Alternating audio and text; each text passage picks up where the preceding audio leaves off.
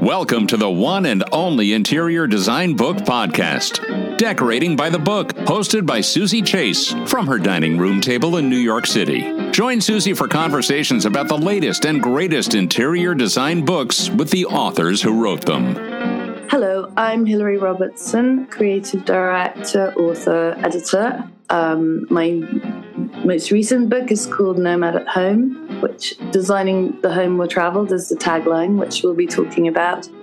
I'm from London, but I lived in America for 17 years. I live in Brooklyn and Hudson.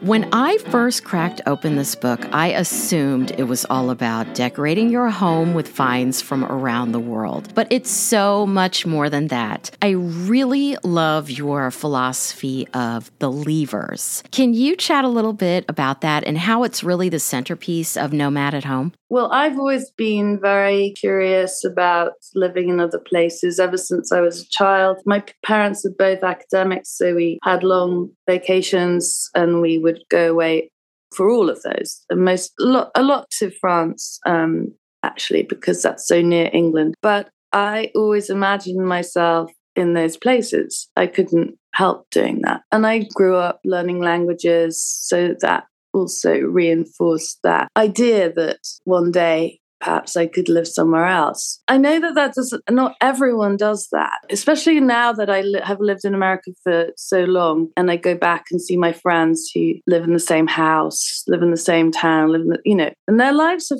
developed and moved on, but they clearly are happy to do their developing in the same context, whereas I always want that friction of being somewhere else. That's, I think, what it is. It's a kind of friction that helps you grow in some way. But some people just don't need that. So I'm a leaver, not a remainer. I've always wondered if people could really develop if they were a remainer, if they stayed in that house they grew up in. I think they do. It's just a slower process.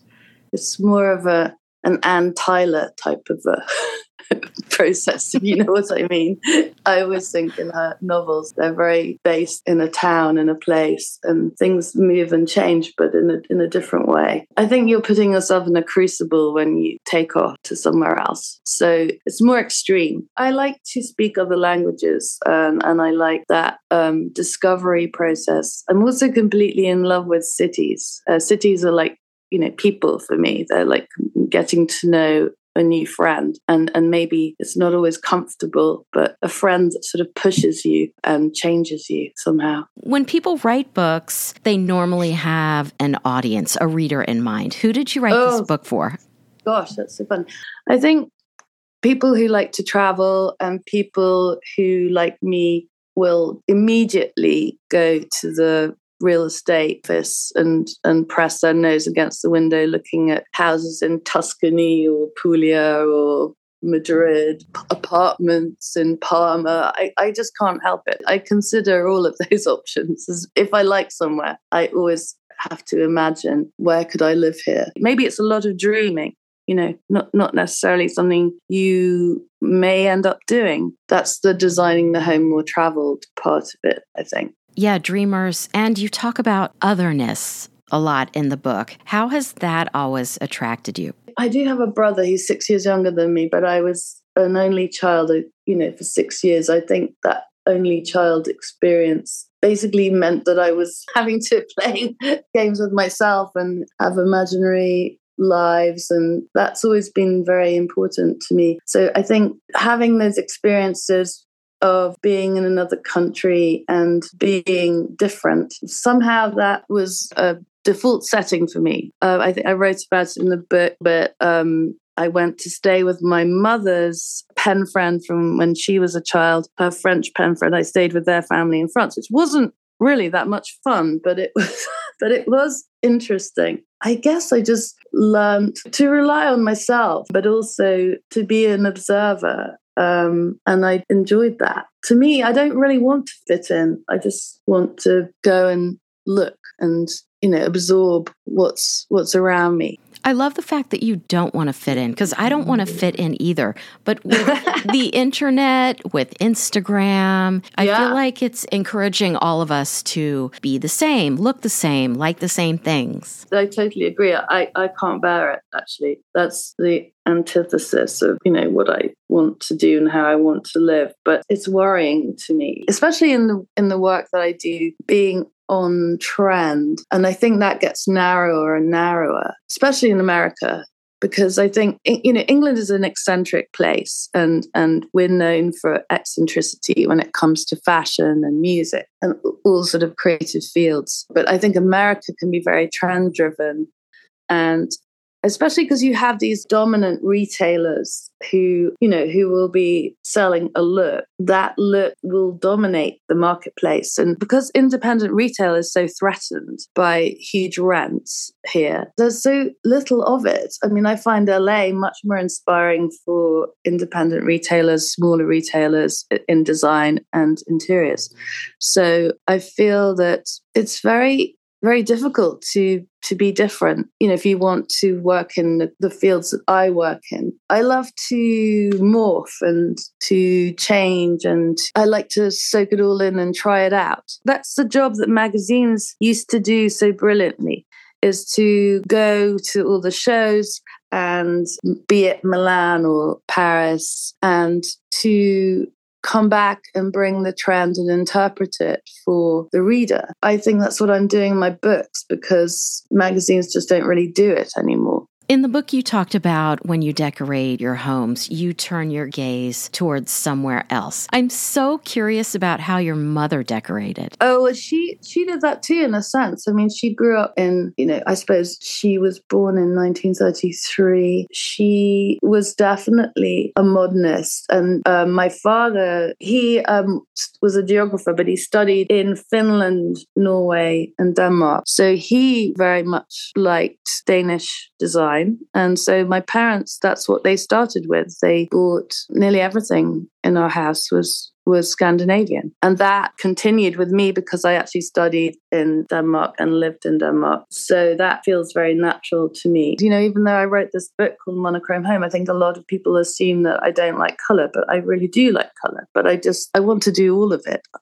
That's the stylist in me. I can't really help it. Would you say it's calming, the colors that you're so sort of attracted to? Absolutely. Yeah. I went to Tangier recently, and I was in the house of decorator Gavin Horton, and his house is all red and green and primary colors and cleverly put together, very sophisticated, uses stripes a lot, super fun. I mean, I absolutely loved being in it. But I think, what Leanne Ford does with white is also, that's a really clever way of editing out choices. There are so many choices. The monochromatic palette that is also very calming, and also it's easy to unite a lot of things if you like things from different periods. Or minimalism. White can kind of deal with all of that. Okay, you just brought up Leanne Ford, and she wrote the most thoughtful foreword. I truly think Hilary Robertson is one of the greatest stylists, editors, and curators of our time. And don't even think about taking that line out, Hilary. That was the nicest thing I've ever read. No, so sweet. She's the best. Yeah, we're about to go to Copenhagen together to 3 days of design, which is going to be so fun. We haven't been able to go to a design show together, and I can't wait to show her Copenhagen. But yes, that is the kindest and sweetest. And she found my book, my monochrome book, and then reached out to me. So it was very fun it's very nice to connect with people over a book. I love that. Something that you've made. You don't know who's going to find it, who it's going to resonate with. And, we make this magazine feel free together now as well. So you tell us color is a personal matter, and finding our palette is an intuitive process. What are some steps we can take to discover our palette? I think most color schemes probably need 3 colors. I mean, or if I was doing a neutral room, maybe I'd be playing with like 4 different intensities and then varying the textures. It could be anything. It could be a stone. It could be pebbles you saw on the beach. Just training your eye to notice colors that you respond to or combinations that you respond to. One wanderer in the book I'd love for you to chat about is Lisolette. Is that how you pronounce her name? Oh, Lisolette. And yes. Her story had me at leaving Sweden for Texas at 17 with no money and no plan. That's crazy. So brave. I know. But actually, weirdly, I meet a lot of expats here, and a lot of them left England very young and just on a whim, and then sort of just figured it out, which is incredible to me. So it's extraordinary. She's so brave. But now in Italy, I think she's really hit her stride as a painter, because now she's not really making products so much or illustrating for brands. She's working as a fine artist, but she's doing a series at the moment where when she travels, she picks up like a favorite novel, whether it's Bonjour Tristesse, she posted recently, and then she does a little. I think she frames the book, and then she made a painting sort of inspired by the book. I love all her references. All her references make so much sense to me. And interestingly, her color palette has become more muted in her paintings. But I think it's fascinating to see how artists develop. She talked to me a lot about how she lived in Rome, how to connect with the people. You always say hello to everyone, to your neighbors. It's the opposite of New York, where everyone kind of scuttles past each other looking at the ground. It was interesting. Actually, now she's moved to Tuscany. I'm longing to see her new home. That's the great thing. Some of the people in my previous books I've sort of followed to new homes, so I always like to see how they develop. There's a chapter in the book, Less is More, about the Moors who live in Mallorca now, and I'm hoping to shoot that house for my next book. Well, they're minimalist, but every time I go to a new house of theirs, there's less things in it, which is really funny. They're just paring down and paring down and paring down. Is it a style thing? Are their kids going off to college? Why are they paring down? No, I think it's just that's how their taste is evolving. They're doing more with texture and less with things. I think that's a trend at the moment, I would say. So it's about the textures and about understanding, I call it the envelope of the room. So every surface is something that has character, but in a very simple way. It's minimalism, but minimalism works when there's texture.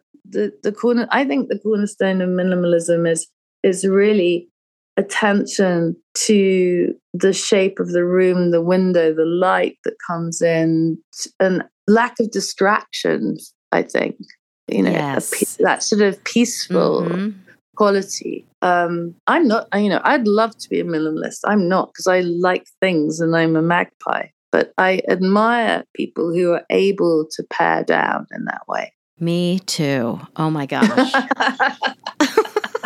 Yeah. More is more with me. But yes, I have so much admiration for people, especially in their bedroom. It's just a bed in their bedroom. How do they do that? I don't know. It's lovely. I know. I have all the different, sleep aids and piles of books, and it's ridiculous. Yeah, I don't know how anyone does that. They must just live in a completely different way. It'd be fun to observe them, to follow them around and see where they keep everything. So before we go, I would love for you to tell me what this line means to you. To travel, hopefully, is a better thing than to arrive. Well, many years ago, when I was just in my 20s, a very good friend of mine called me Hilary Traveling Hopefully. I think identifying my attitude to life. And I guess not much has changed. I think it's just that maybe it's about restlessness and curiosity and being a lever that's just in one's blood, just the sort of the search for something. And maybe that occasionally you attain the feeling that you're after. I can get that swimming in the Aegean or momentarily somewhere. But I'm always looking for my forever home. I don't know where it is yet. I mean, I do feel very English for sure, but I don't know where I'll arrive, if I'll ever arrive. So maybe I just have to be happy with that. Where can we find you on the web and social media? On social media, I'm at Hilary Robertson, and I have an Instagram for the book, which is at Nomad at Home Book. And then I'm hilaryrobertson.com for my website. This has been so fascinating, Hilary. Thanks so much for coming on Decorating by the Book podcast. Thank you so much. It was really fun to talk about it.